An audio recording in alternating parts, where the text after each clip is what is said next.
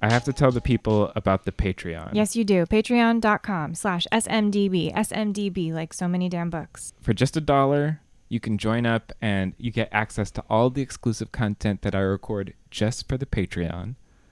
Also, you get to join the book club. The So Many Damn Books book club. It's been some of the best conversations I've had about books. It really always sounds like a blast. I'll usually come home and just hear giggles coming from the library. So it's a great time. You should join. And I would love to have more people join the fray. You may or may not know that Christopher runs this whole show himself on the hosting side, on the technical side, everything. This is a one-man show, truly. He does it all. Support your boy, Christopher. Even at the $1 level really helps. So join up. Patreon.com/SMDB. I'd love to have you. Patreon.com/SMDB. On with the show.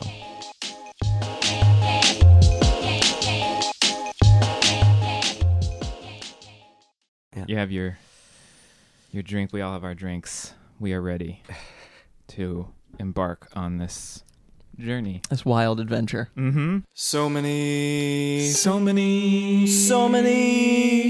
damn books.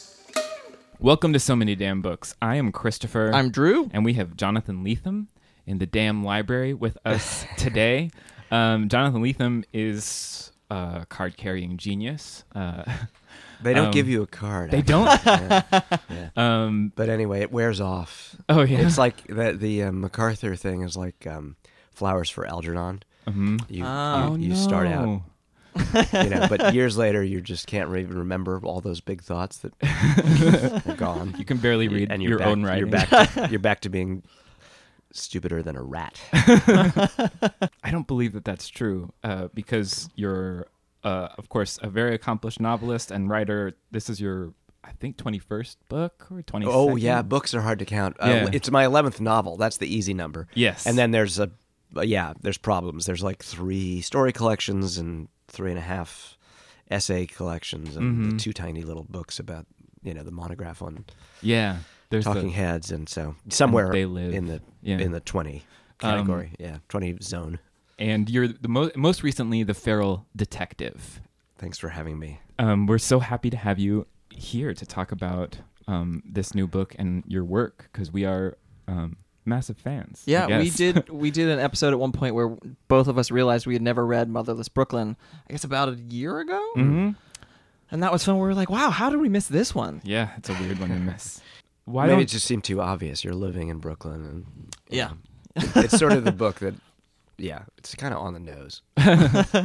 I remember when I actually listened to Fortress of Solitude, and I was living on Dean Street when I was listening to Which it. block of Dean? Dean in Kingston. Uh-huh. Yeah. So not very close. Yeah, not quite there. Dean's a long street. Yeah. But it was fun to be slightly immersive in my listening experience. I'm feeling the effects of this drink. Do you mind if I talk about it? Yes, go ahead.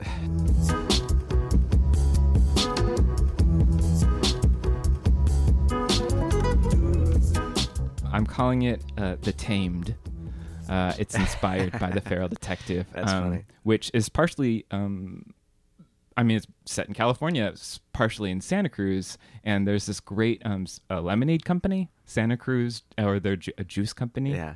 And so this is Santa Cruz cherry lemonade, dark rum, Aperol, grapefruit juice, and spicy bitters. It's very smooth. It is smooth. Oh, it's tamed. Yes, exactly. So the funny thing is, you don't know this, having just devised the Tamed, but for the launch party, the first event on what now seems years ago, it was just a few weeks ago, for this book, when it was published on November 7th, I had a big Inland Empire party right near where I live and where a lot of the book is set. And the restaurant that hosted the party, the bartender devised a cocktail called the Feral. Nice. So this is the answer. You could have which actually both. it had the same kind of salty sweet and rust colored. It was in the same. It was sort of designed to be like a desert drink. Yeah, that's sort of what I was thinking. That it could double as just something you could. It almost tastes like fancy jungle juice. Yeah. Yeah.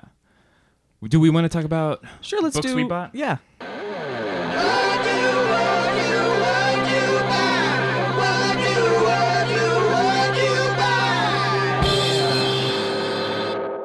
about you start? I start? Yeah. All right.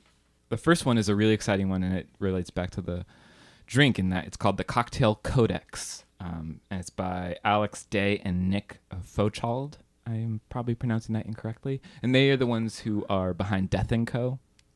And this Cocktail Codex book, I'm really excited about it because the idea is all cocktails are actually derived of 6 like base recipes. Mm-hmm. And then you master those recipes, and then you can make any drink ever. Interesting. And it's like the martini, the old fashioned. I can't remember all of what the base drinks all are, but I'm very excited to get started. And then the other book I bought, or it was given to me. We're in the midst of the Christmas season, and my girlfriend is being incredible and giving me little gifts on each day leading up to Christmas, which is lovely. And one of them was Hark the Herald Angels Scream, which is a collection of horror-themed Christmas stories put out by Blumhouse. Of course. That Jason Blum, who is a Jason? Yes. And he does, all the horror movies. Paranormal Activity was his like claim That to was fame. him? Oh. I think. I didn't realize that. Maybe it produced by them. Anyway, so those are the things I bought or were given. Nice. Yeah. Jonathan?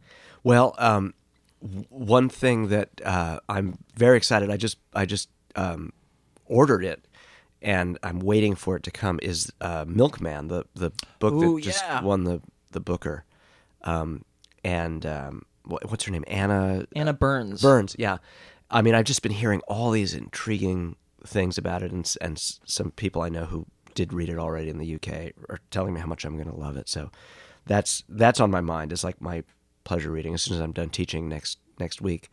But I also just ordered an older book, Charles Olson's study of Moby Dick called "Call Me Ishmael," where he his big theory is that basically Melville madly plagiarized King Lear, and he's going to prove it in his this book, which I'm excited about because I love Moby Dick and I love King Lear and I love plagiarism. So I'm hoping that all of those things come together beautifully in this little Olson book that I've known about it for years, and I've just suddenly realized it's time to read it. I'm going to be thinking about that for a while. Yeah. I see it. I don't know if I do, but that's interesting. Even just, yeah. Oh, I mean, now I think feel it's like I think it's on the language level. It's like soliloquies and Oh. things that Ahab says, and it's really about not like the overarching plot. Right. Because obviously there are no daughters in Moby Dick, but that it's that he just like had it open on his desk and was like pillaging language. Wow. For it. Yeah. So literal, like line by maybe true, line by the line. true- Wow. yeah. That's interesting. No mild plagiarism from Melville. You're really going for the top. Heavy dude. No. Yeah. Well, we just had Preeti Tanisha on the podcast, and she did that King Lear translation, she calls it. So it's on our minds in a different way too. Yeah. Drew? I picked up this book, My Sister the Serial Killer, by Oyankan Braithwaite. Mm-hmm. It's this lurid green type font on the cover, and this sort of interesting photo of like an elegant looking woman with these red sunglasses, and there's a knife reflected in it, and it's this woman whose sister keeps, maybe accidentally or maybe on purpose, killing the guys who she gets involved with. Yeah. Mm-hmm. And it just, like, everything about it, I'm like, yeah, this seems like it could be funny and smart. It's short. I'm really excited it's gotten a bunch of great reviews this year. Mm-hmm. And she's a debut author, so I can't wait to see, like, yeah, what do you got? Great. Yeah, cool.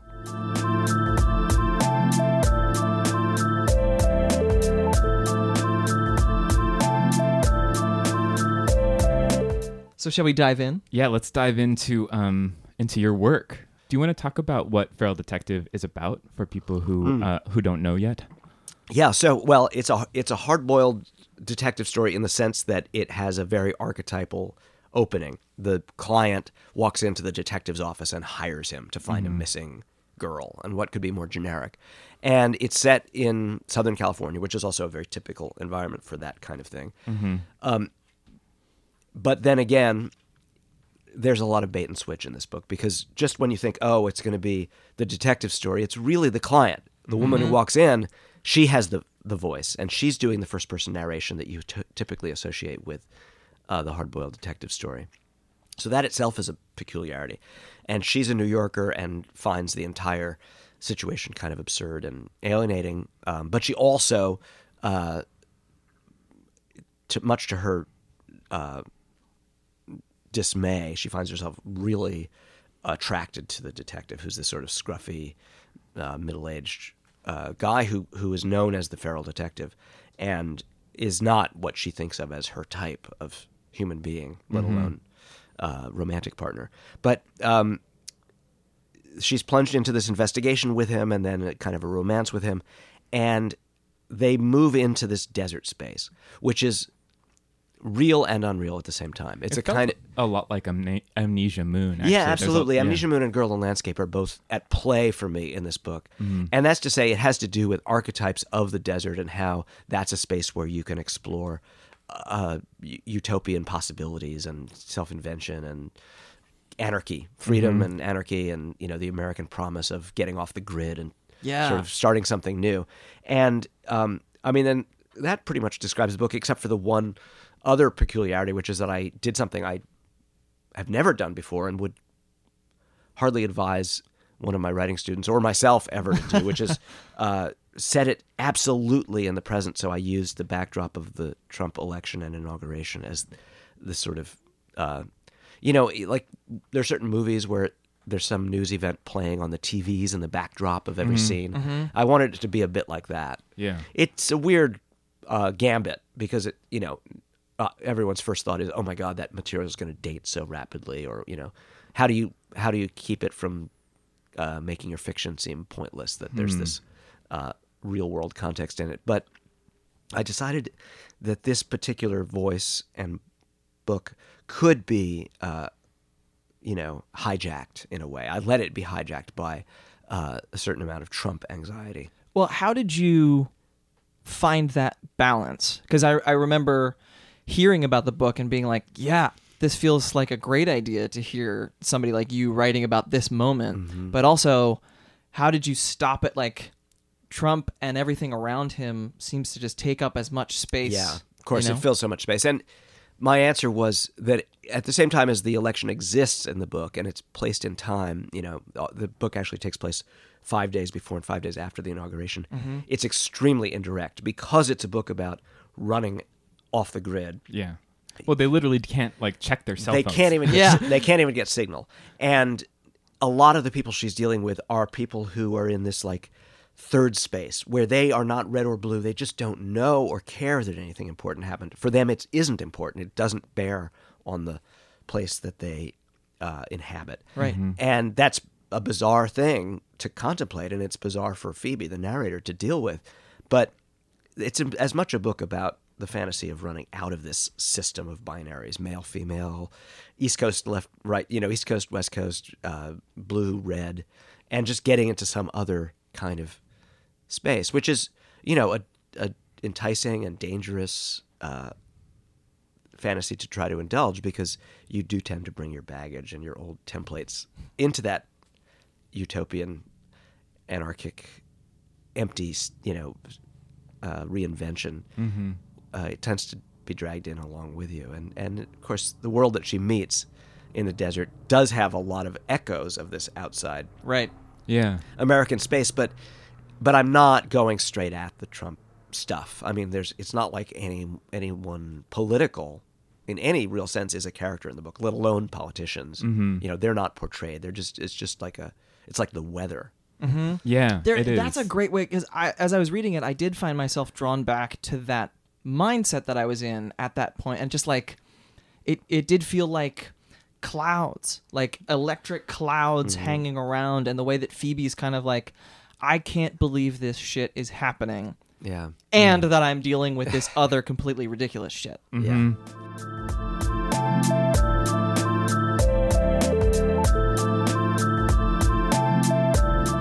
The Feral Detective is this California novel, and it seems like it's your you've written New York novels a lot, and now you wrote a California novel, but still filtered through a New York. It's a New Yorker coming to California. Yeah, this is actually as near as I've come to really kind of bridging, because Phoebe's voice is really that of a New Yorker exploring that space and bringing all the prejudices and the kind of ironic sensibility that usually doesn't play very well. That people don't get your irony in California very easily.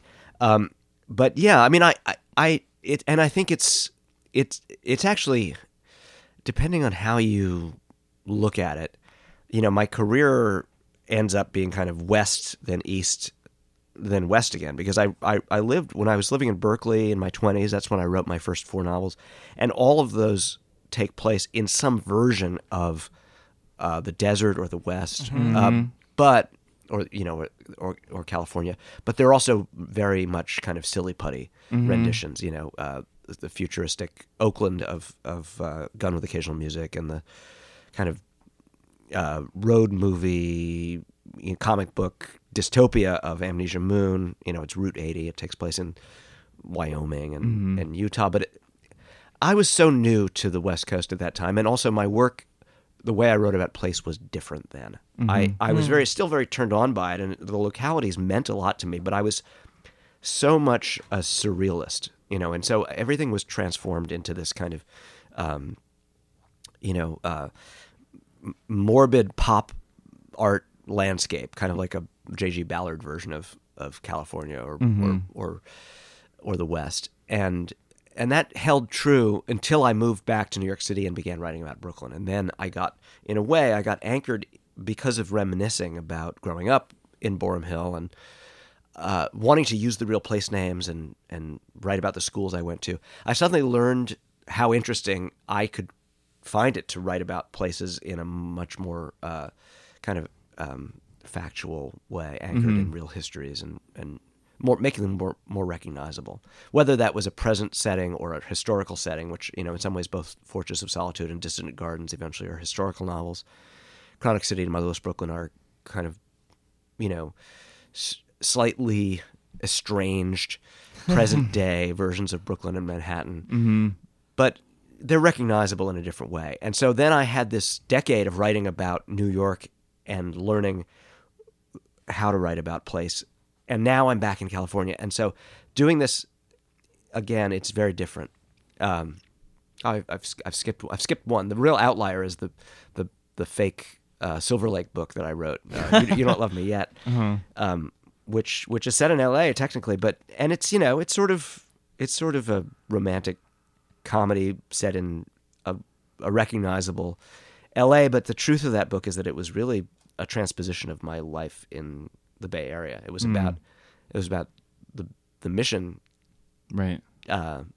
district in the 80s when I was living there in San Francisco and hanging out with rock bands and sort of slackers, San Francisco version of slackers, when they could still afford to have slackers there. Sure. And I just kind of moved it to Silver Lake because it was a way of surprising myself and not writing a nostalgic book. I just finished Fortress of Solitude and I didn't want to do another memory trip. So I wanted to kind of take those people and those feelings, but plop them into another framework. But here I am now, 9 years into living in Claremont, which is at the edge of San Bernardino County, where San Bernardino meets Los Angeles County. And it's kind of as I conceive it in the book, I really live on the doorstep of the desert. Joshua Tree and the Mojave and places like Palm Desert, Palm Springs are right there. And that's what has come to fascinate me. And I think in some ways, it's so different, but in some ways, even though it's a surreal book in certain senses, and it's also a hard-boiled detective story, and even though Phoebe's a New Yorker who is a stranger in this environment, I am trying to write about it with some of the same scruples that I learned to apply to New York in that period, of writing about realer places.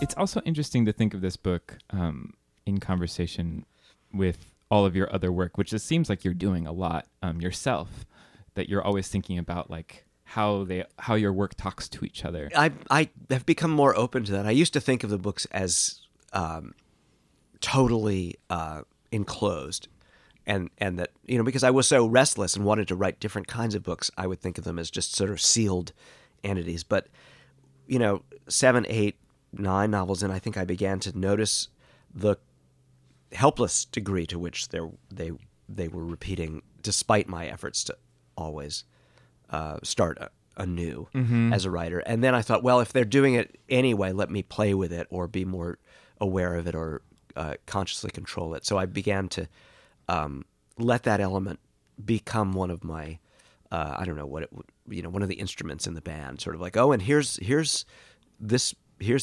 place where you can hear it calling out to this other thing. Oh yeah. I mean, it's interesting to, especially just to think of Gambler's Anatomy, your last novel, in conversation with this one, because that one's sort of this almost like fabulous, picaresque sort of thing. And then this is also, but it feels more contained somehow. And maybe I don't know why that is. Yeah, no, structurally, I think this book is one of the most contained. I mean, it's like Motherless Brooklyn in the sense that it takes place in a small number of days. Mm-hmm.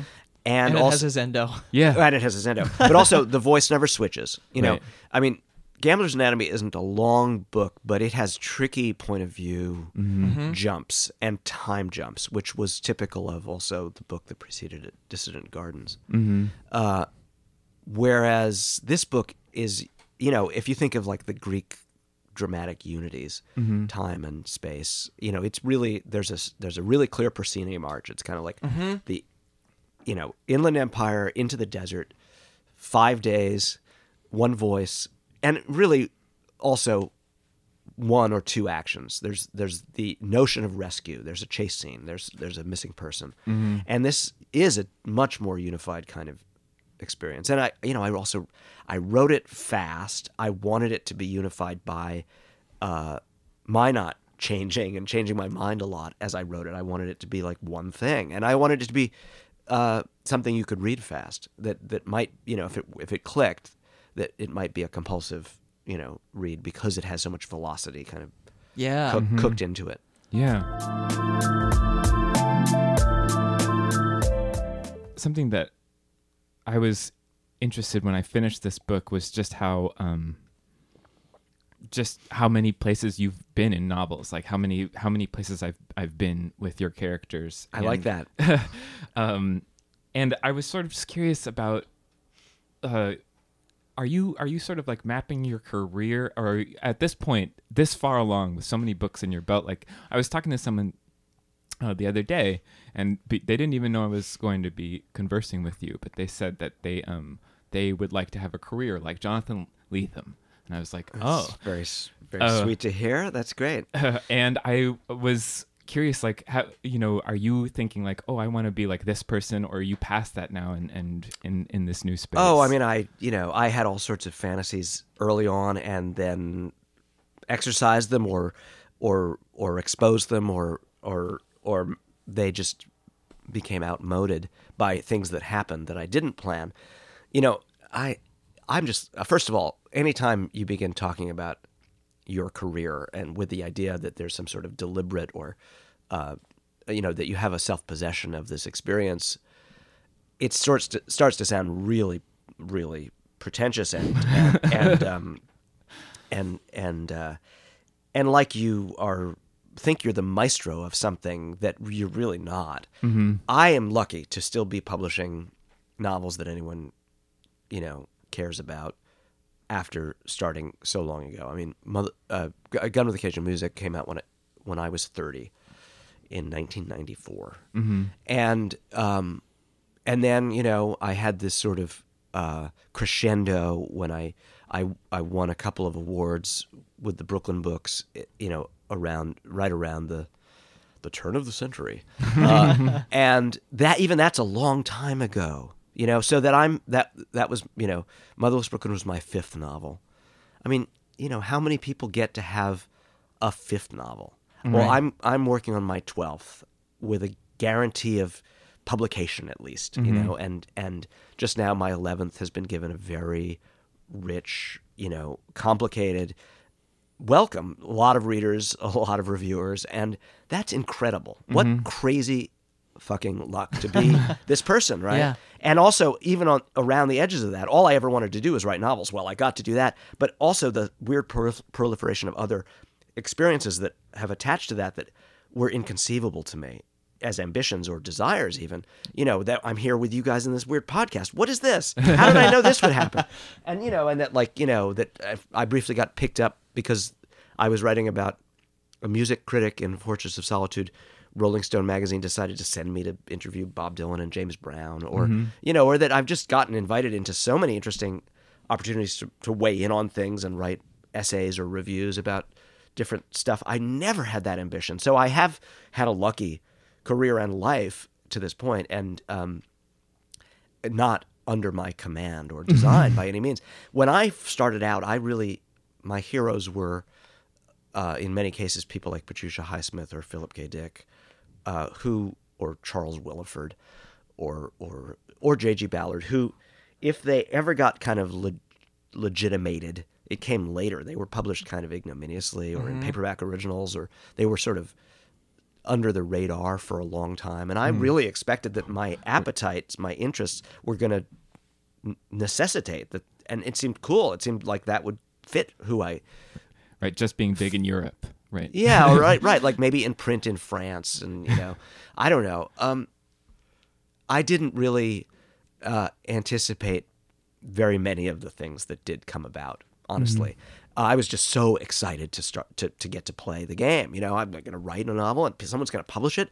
That's amazing. Yeah. And so I like, by the time of Motherless Brooklyn, and then the kind of opportunity, both as the creative opportunity that fell on me to take a longer time and write this really different kind of book for me that changed me as a writer a lot, to write The Fortress of Solitude. I'm in my mid-30s. I've already outrun really all of my visualizations for my quote-unquote career. I'm like way out ahead of my skis. I'm like, whoa, okay, what? I could do whatever I want to do because I already got more than I was looking for. And so I, you know, when you ask, did I have models? I did. There were certain writers like Thomas Berger who I idealized specifically for their refusal to repeat themselves, their interest in play and variation. Italo Calvino suggested that to me as well. Yeah. And so I've always kept that promise that I would do different things. And in fact, I couldn't have predicted how many different things I would want to try. Or also, as I incorporated new models of what interested me in fiction, I discovered new ambitions. You know, when I was in my 20s, presuming to start out, I didn't like all the things I now like. So I couldn't have wanted to write a book like Dissident Gardens, say, or, you know, I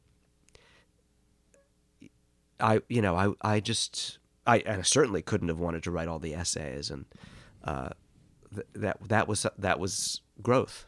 It was just growth in my, not, you know, I don't mean in some kind of grandiose sense of maturity, but just the growth of my appetites.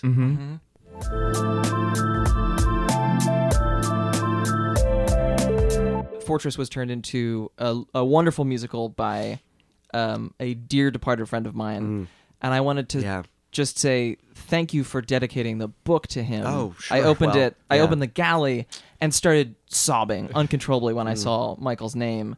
But reading it, I was like, God, he would have gotten a kick out of this book. And there was something so, I don't know, it put me in the present in a way. Just thinking, I mean, this book is set in a very present tense way. Fuck. I don't want to cry on the show. I know. But I what really a bitter appreciate loss. it. I mean, what a sad loss. So Michael Friedman he was such a gift. He came into my life because of that project, and I just didn't know what had hit me. He was so brilliant and so sweet, and so saw my book from such an extraordinary X-ray kind of inside view that taught me things about myself, really, because that's a very personal book. And yet he was in the songs he wrote for it, needless to say, a talent that eludes me utterly. I could never have done anything on that level that would have unfolded. I mean, it's a book about music, but that's as far as I go. I can write about music. He made music out of it. And I mean, in the truest sense, I feel like he took the muscle and the bones of that book and made song. And that was what a crazy piece of luck for me to experience that, right? I'm going to cry on your show now.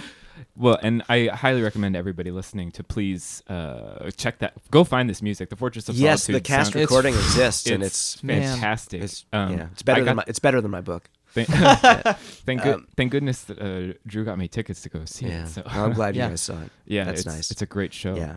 So there was something further I was going to say about that. Oh yeah. Well, so the immediacy part of, I mean, it's you made me think this when you said the book. It put you in the present because it was a book that I wrote fairly quickly, and I was also depicting the present as I wrote it.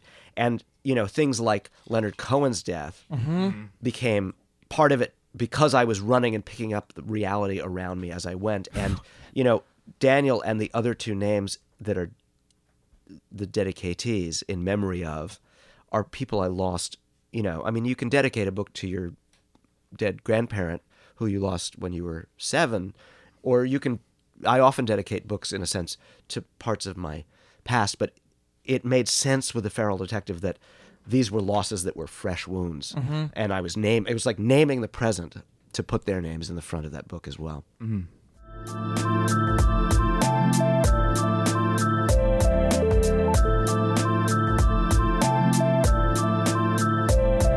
Do we want to pivot to things that aren't so fresh, that are that are perhaps very much not the thousands of years present? old? Because you brought a very interesting, not what I was expecting. I was honestly expecting another, I don't know, like a Parker novel. Or yeah. something. Oh yeah, that I would bring a detective novel. Yeah. I misunderstood the assignment. No, this is the best version. Oh, Like, good. So this Okay. is the you brought the pillow book of Shōnagon. Yeah. I'm going to. That's. I always say Shōnagon, but I have no idea. Yeah. And probably no one knows how her name is pronounced. Right. Yeah, and so it's the Well, why don't you tell everybody why did you bring it to us, and what is it? Well, about? I brought it to you because it's been my Bible in the last year or so. It's just the book that I can't stop picking up and using as a kind of talisman, and rereading it and reading it aloud to people, which is really, really fun to do. And it's almost like an oracle. I use it to understand how I'm feeling sometimes. But so what is it? It's a very unclassifiable book. It might be one of the most unclassifiable classics that there is. It's from the it was written in around the year 966 or later. I guess 990. Yeah, that's it. It was started in 990 and finished in 1002. Yeah, right. Which I like. It's really good. So it takes literary history from the 3 figures to the 4 figures. Yeah. And it's written at court, Japanese court, and it records daily life and impressions of a woman who was a part of the court of a minor empress, right, in Japan in that period. And it's resolutely whimsical, digressive, incidental. It doesn't try to do any totalizing thing. And you can read it from beginning to end and kind of play at it being a novel, or you can dip into it and delve and reread the sections you like. And I have sort of read it both ways. And it could be seen as a template for a kind of one of the kinds of autofiction that people are excited about now. Kind of the Sheila Heti, or we were talking before we got on mic about Heidi Julius's the Folded Clock. It's because it's a collection of thoughts, impressions. It's sort of diaristic. Yeah. It's sort of meditative. And there's an oblique quality to the way the different pieces stack one against the next, and that space, the implicit space between these different kinds of utterances in the book becomes charged and very intriguing. Well, I mean, to me, it kind of does what it says on the box. It's a pillow book. It's something like you're getting your ideas from the day or your thoughts from the day out into, and I can totally see like, oh, I'm setting out on a thing. I'm going to talk about the seasons every day for 2 weeks. Mm-hmm. And, one of our Patreon patrons, when we said we were going to be covering this book, said, oh, yeah, that's like a Tumblr from the 990. Exactly. Yeah. That's right. It is sort of like that. Yeah. Except that proposes that maybe it's just one example of a great number of things. Right. And one of the weird things about the pillow book is that in some way it seems to imply the existence of pillow books per se, and yet there are no other pillow books. It's like she did the, it's like a Tumblr if there was only ever one Tumblr. Right, yeah. And it was really, really good. It's gratifying to hear you say the dipping in and out thing, because when I went to pick it up, I had trouble finding it in Brooklyn, which was weird. But finally, I had to go to Barnes & Noble, and I was like, this is the book. I'm pretty sure it's going to be in, like, history or memoir or something. And they're like, oh, no, that's in fiction. And I was like, different book. It's got to... And so I picked it up with that intention of, like, okay, maybe I should treat this like a novel. And as I started reading it, I was like, wait a minute. I forget which... It was a relatively early section where she was going on about, like, her day. And I was like, this is boring. What if I skip to the next little numbered entry? And that... When I did that, it freed me up in such a way. Absolutely. You have to, I think, let yourself wander into it. But this instability in it, fiction or history, or do I read it consecutively, or do I dip into it, or what am I meant to do with it? How did it come to be? There are different versions of it, not just many translations, but there are actually sort of like the way there are different folios of Shakespeare's plays. Yeah. By the time it was...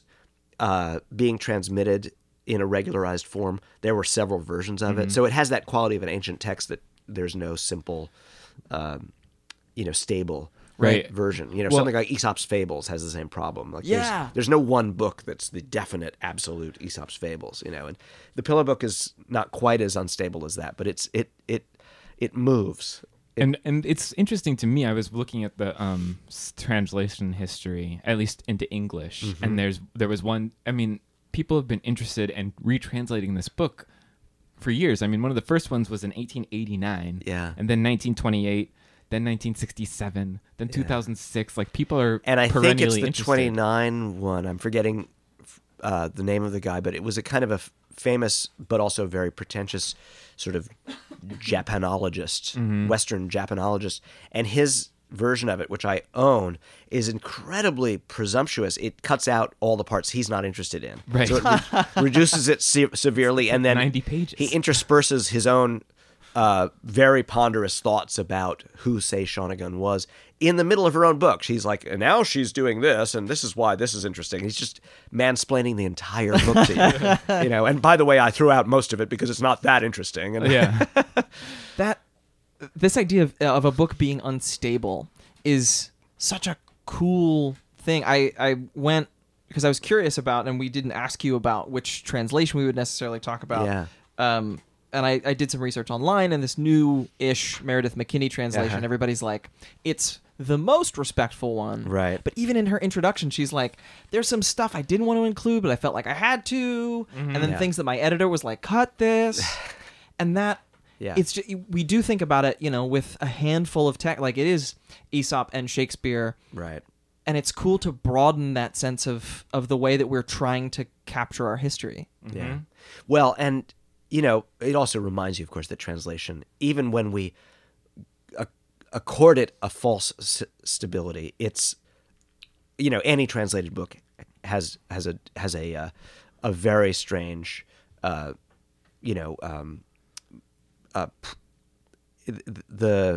you quote from it, you're quoting words that someone else made up, right? Decisions that someone else made. There's this, and so with texts we want to have be very canonical, like Kafka. They get suddenly someone will retranslate, and you realize that someone actually imposed a lot. Like the Muirs, the first translators of Kafka, imposed a kind of Judeo-Christian language to a lot of his philosophical language, where he was writing writing in a kind of existentially, searching voice, they would almost always opt for language choices out of the German and into the English that suggested Judeo-Christian theological kinds of thinking. And so that just changes Kafka completely. Yeah. And so, and yet he's such a touchstone. Right. Well, it's we just had the Icelandic author Sjón on the show, and he was talking about that Victoria Cribb, who is his longtime translator, that he needs to keep her on her toes and is worried that she's like a better writer of him than he is, because he reads her sentences and it's like, oh, that's very good. He really likes the way that she writes him, which is so which is interesting. These things happen. I mean, there's this, the legend of I don't remember whose assertion this was. Maybe it was Nabokov, who was always very sniffy about certain reputations.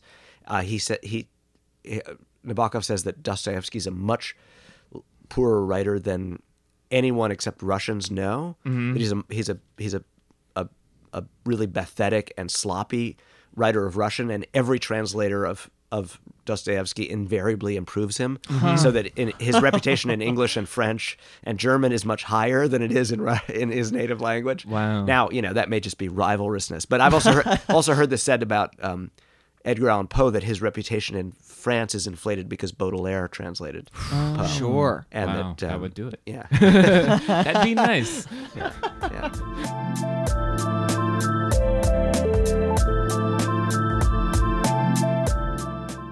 Have you ever experienced any of your work in other language translation? Well, I can't read other languages, so I don't. It's always a mystery to you. You have your book handed back to you, and it's weird. It's like your object, your creation that's been rendered mute to you.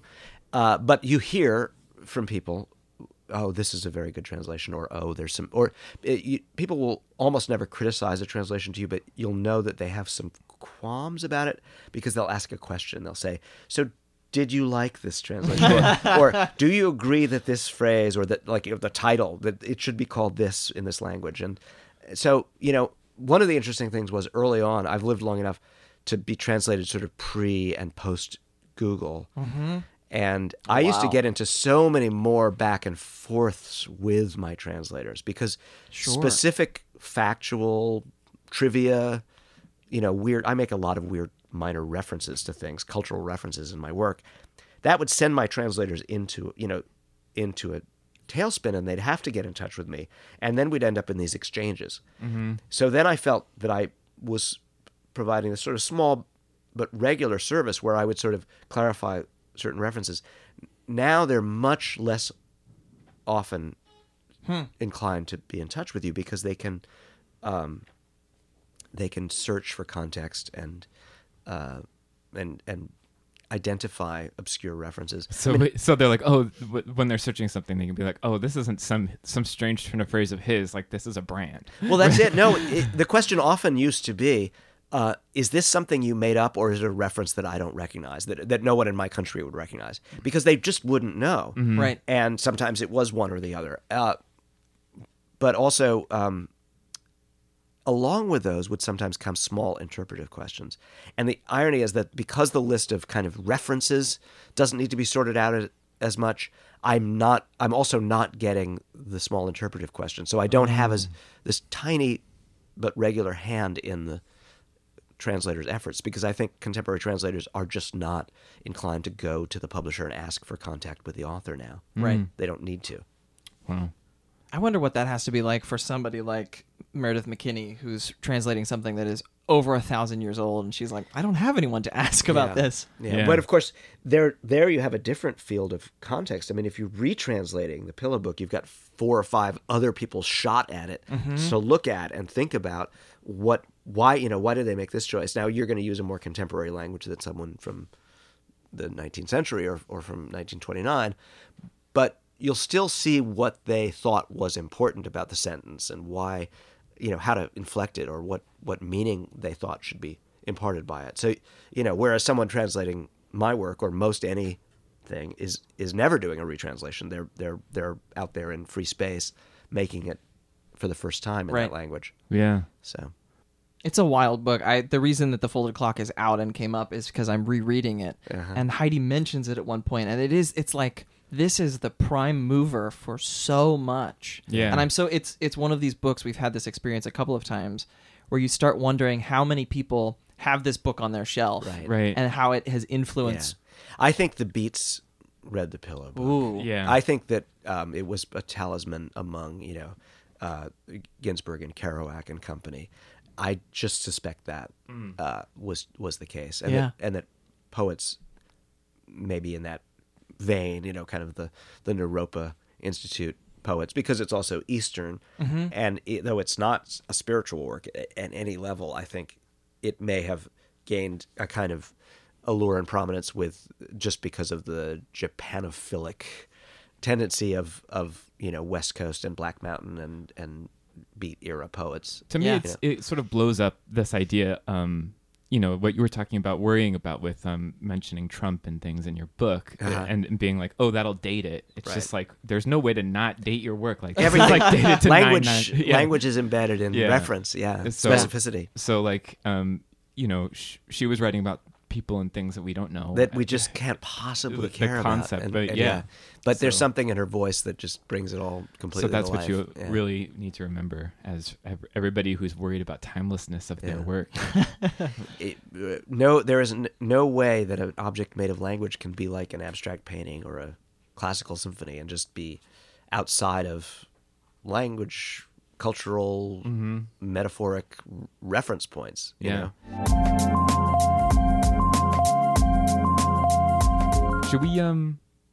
Should we recommend some? Should we go to recommendations? Get some talismans out to the other people here? Oh, that's nice. Nice transition. Thank you.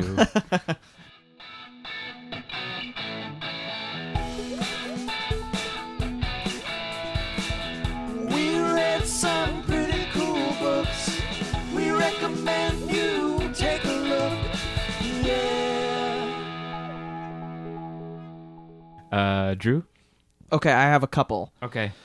And all of them are things that I read after The Feral Detective, and I hit them like boom, boom, boom, and they all seem to be speaking to a similar thing. Idra Novi's new book, Those Who Knew. I'm just finishing it. I've got it in my bag. I love that book. It's really, good. really incredible. I just like it's... Yeah, that's really exciting. And she's doing cool things with form. I mean, I'm a theater geek, so I love the fact that there are these scenes that are written like a play script, but it's grappling with male power. It's grappling with the ways that the United States in particular has interfered with basically everything to the south of like Florida. And it's like gripping thriller in the same way that this is a gripping thriller, but both books are so much more than a thriller. Well, I'd love to be compared to that book. I'm really, really taken with it, and now I have to go and see what else she's done because it's the first time. Yeah, and she's a translator, which I think she's is also cool. a translator. Yeah, And then a book in translation, Gabriela Aleman, this book Poso Wells. I don't know it. It just came out from City Lights Books. I think it's her first book translated into English. It opens up. It's set in. I think it's set in Ecuador, but it's a sort of unspecified South American country. There's an election going on, and the leading candidate and like everybody in his campaign, in a freak electrical accident, they all get electrocuted, and the one guy who's left disappears, and they see that he wasn't burnt up with everybody, but he disappears. And meanwhile, all of these women in this town are disappearing. And again, it's like 2 or 3 strands that all come together. It's super absurd. But again, it's thinking about the same things. And it's an older book. It is by no means recent. The original language version of it. But again, it made me think about this political moment and the way that that fiction can speak truth to power in ways that I think sometimes in the English-speaking world we take for granted. And then the last one is a nonfiction piece. It's a podcast, The Wilderness, which Jon Favreau, who does Pod Save America, it's him basically being like, how did the Democrats get so far out into the void, and what can we do? And he interviews a shitload of people. A friend of mine did the soundtrack for it, which is how I even knew about it in the first place. But it's a really compelling, sometimes very difficult listen, but very worthwhile as we sort of start to triangulate. Anybody who is on the left starts to triangulate what moving forward looks like. But all of these things, in like 3 weeks, I consumed all of this stuff. Wow. It was quite a 3 weeks. Yeah. Jonathan? Well, so you were talking about disappearance, and it reminded me of a book I read recently that I really can't get out of my head. That I'm thrilled to get to mention to you guys here. It's called The Town by Sean Prescott, and it's a first novel, and he's an Australian, and it's in the mode of, comparisons are always odious, but it's in the mode of early Steve Erickson or maybe an early Paul Auster novel like In the Country of Lost Things, or also J.G. Ballard, but it's a little less violent or disarranging than J.G. Ballard is, and that's to say it's this sort of English language version of a kind of spare allegorical existential mystery, basically. Cool. And it's about a time when towns are disappearing, and it seems like when I first was offered a chance to look at it, I thought, oh, is this still, this is sort of familiar, or it's also got a little bit of that Calvino, Invisible Cities or something. This allegorical mode, can that still play, or has it been done? And it's such a beautiful rendition of this mode, which is a mode that's very attractive to me traditionally, that I grew up loving and looking for more books like this. And it's a perfect rendition of it. And at the same time, it updates it in a way. There's something about it where it catches a different feeling, and it's a feeling that's a little more political, and it's kind of about post-neoliberal precarity. It's like about the collapse of the present. Cool. And it's just, I just think it's done so well, and so it's not strenuous, it's not claiming a lot, but it just sank in so deep for me. So The Town, that's my Sean Prescott. Awesome. That's my Sounds great. Yeah. Christopher? Well, I'm going to recommend, it's a new favorite book of mine that I read and devoured very quickly. It's short, so you can. It's called 15 Dogs by Andre Alexis. And I love dog books. I love books from the perspective of dogs. It's one of my absolute favorite things to read. And this one is 15 dogs' perspectives. And so the way that it works is the plot engine is two gods decide to have a bet, and they give these 15 dogs the power of human speech in a kennel. And then overnight they escape and they form a new society amongst themselves, and you follow these dogs. It's brutish. If you don't like descriptions of dogs being terrible to each other, I don't recommend this book. And if you want to preserve how you think dogs think of you, I also don't recommend this book. But the way that this all works, and the way that the dogs talk to each other and look for each other, and there's this one dog that as soon as he's given the power of speech becomes a poet, and all of them sort of can't get his words out of their head, and they all hate it in a way. And so it's a fascinating novel. Had you read Andre Alexis before this? I haven't. He's really good. And weirdly enough, I just got a galley of his next book, which I'm very excited to read, but I hadn't even heard of this one. So, of course, it sounds related to Kafka's Investigations of a Dog. Oh, do you know that? I don't. Novella. It's one of Kafka's strangest and most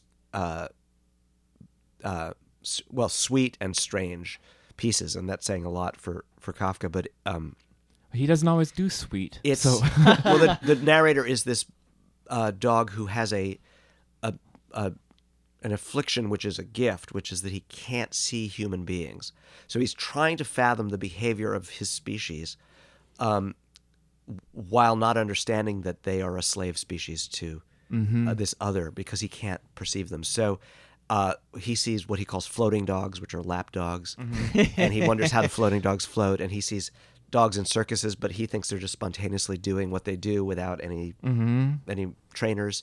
And he sees hunting dogs, and he sees the society of dogs, and he describes it with this incredible sort of existential questioning, because he cannot believe how diverse and weird his species is and what they do and the patterns, and he just wants to get it. Yeah, and it's a great. It's marvelous. This one was marvelous in the way that half the dogs decide they have to abandon speech, this new gift that they're given. We have to be like dogs, only like dogs. And so they form this weird tribe of dogs that have forgotten how to be dogs, so they're playing as dogs, which is really weird. And then the other half, like, go off on their own and have their... It's like I haven't the bears and the rabbits of dogs. Yeah, it really is. I'll find that. I can't believe how good this book is.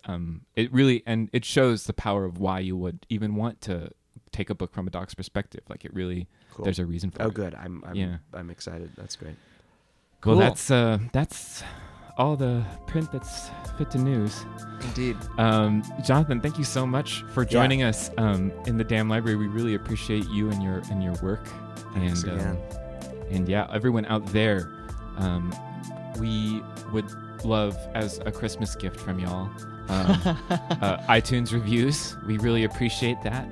We also appreciate when people sign up for our Patreon, patreon.com/SMDB. And we're actually going to be donating everything that we get in our Patreon for December to, we're not sure which charity or charities or if nonprofits. If you have suggestions, please tweet at us, email us, somebodydambooks@gmail.com. We would, we're in the giving season, so we want to give away some stuff.